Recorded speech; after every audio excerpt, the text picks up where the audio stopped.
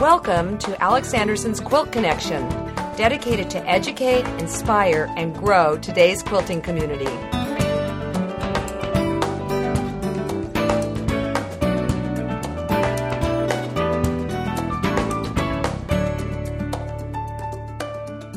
Hi everyone, I'm Alex Anderson, and welcome to episode number 4.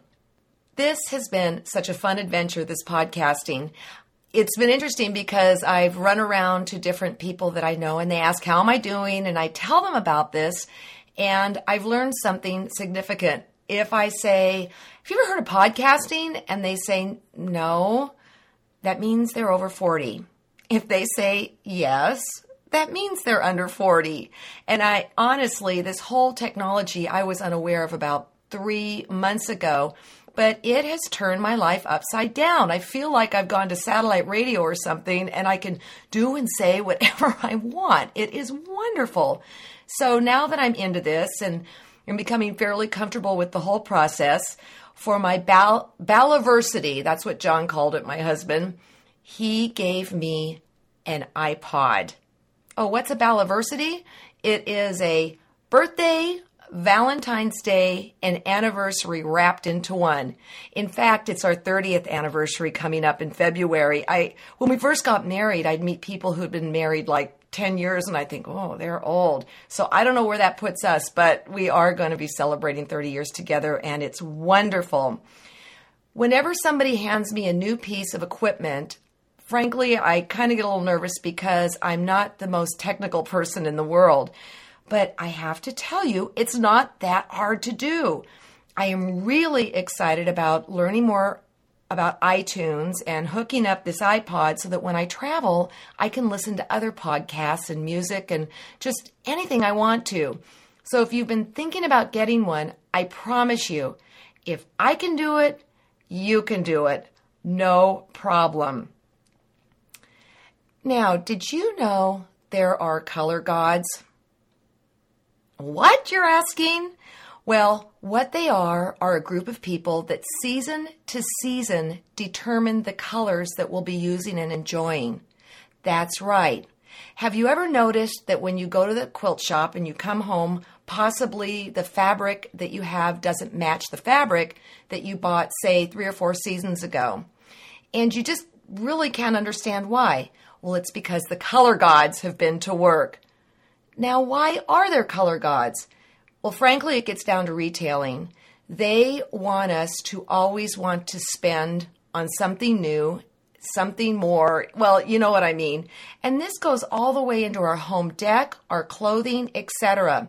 If you would have told me 10 years ago that I would own an acid green, lime green t-shirt, I would have bet the bank against it. But guess what's in my closet now? Those colors. And it's simply because we have been weaned into liking those colors. So what will happen is possibly this season, we'll see a couple odd pieces of fabric or merchandise out in the regular shelves that we go, that's an odd color. And then before we know it, we'll be wearing it and buying it. So what do we do as quilt makers who have a significant stash of fabric? And that's a whole nother episode on how do you store and take care of all that fabric. How do you use the old fabric with the new fabric? I have a trick that works every single time. And what it is I use bridge fabric. Now, these fabrics are not readily available, but what a bridge fabric is it takes one color family, say like green, and it has every single color green in the whole wide world in it. If you're at your computer, take a look at the example I have. And if you're listening to this on your iPod, go home and look at alexandersonquilts.com, episode number 4. What you see there are 3 pieces of green fabric. The one on the upper left is a very dark, earthy, solid, tone-on-tone green. The one on the right is an acid lime sparkle green. And really, the two are quite uncomfortable sitting next to each other. But if you look at the bottom piece of fabric that runs across, that's a bridge fabric of green. And it gloriously ties the two together. Every time I go to a quilt shop, I look for new bridge fabrics because, as I mentioned, they're really not that available. And when I find that fabric, I'll buy at least a yard because I know it will help tie my fabrics together.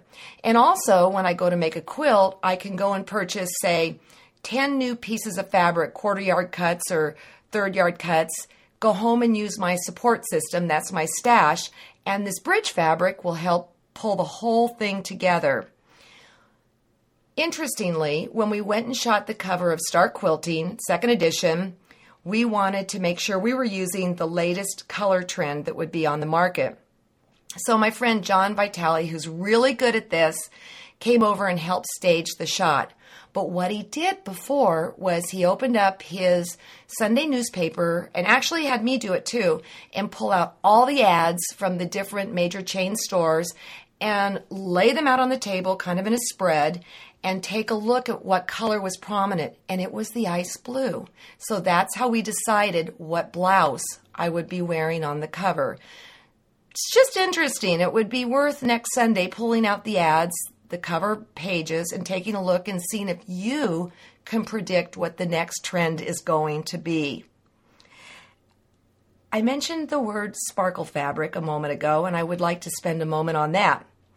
When I go and get what I call the support players, the tone-on-tones or the solid color fabrics, I like to look for what I would call sparkle fabrics. A sparkle fabric is a fabric that has light sprinkled across the surface.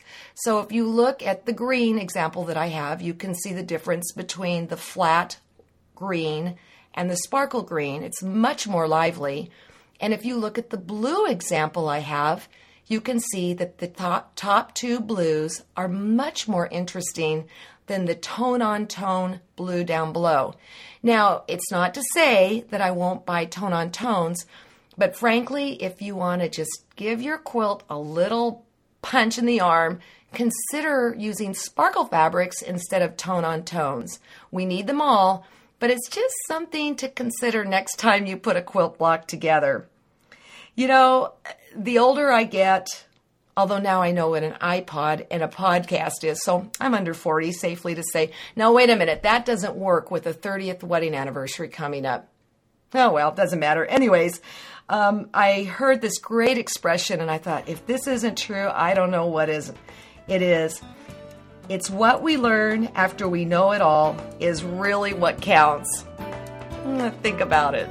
Have a great day. For more quilting information and inspiration, please visit us at alexandersonquilts.com.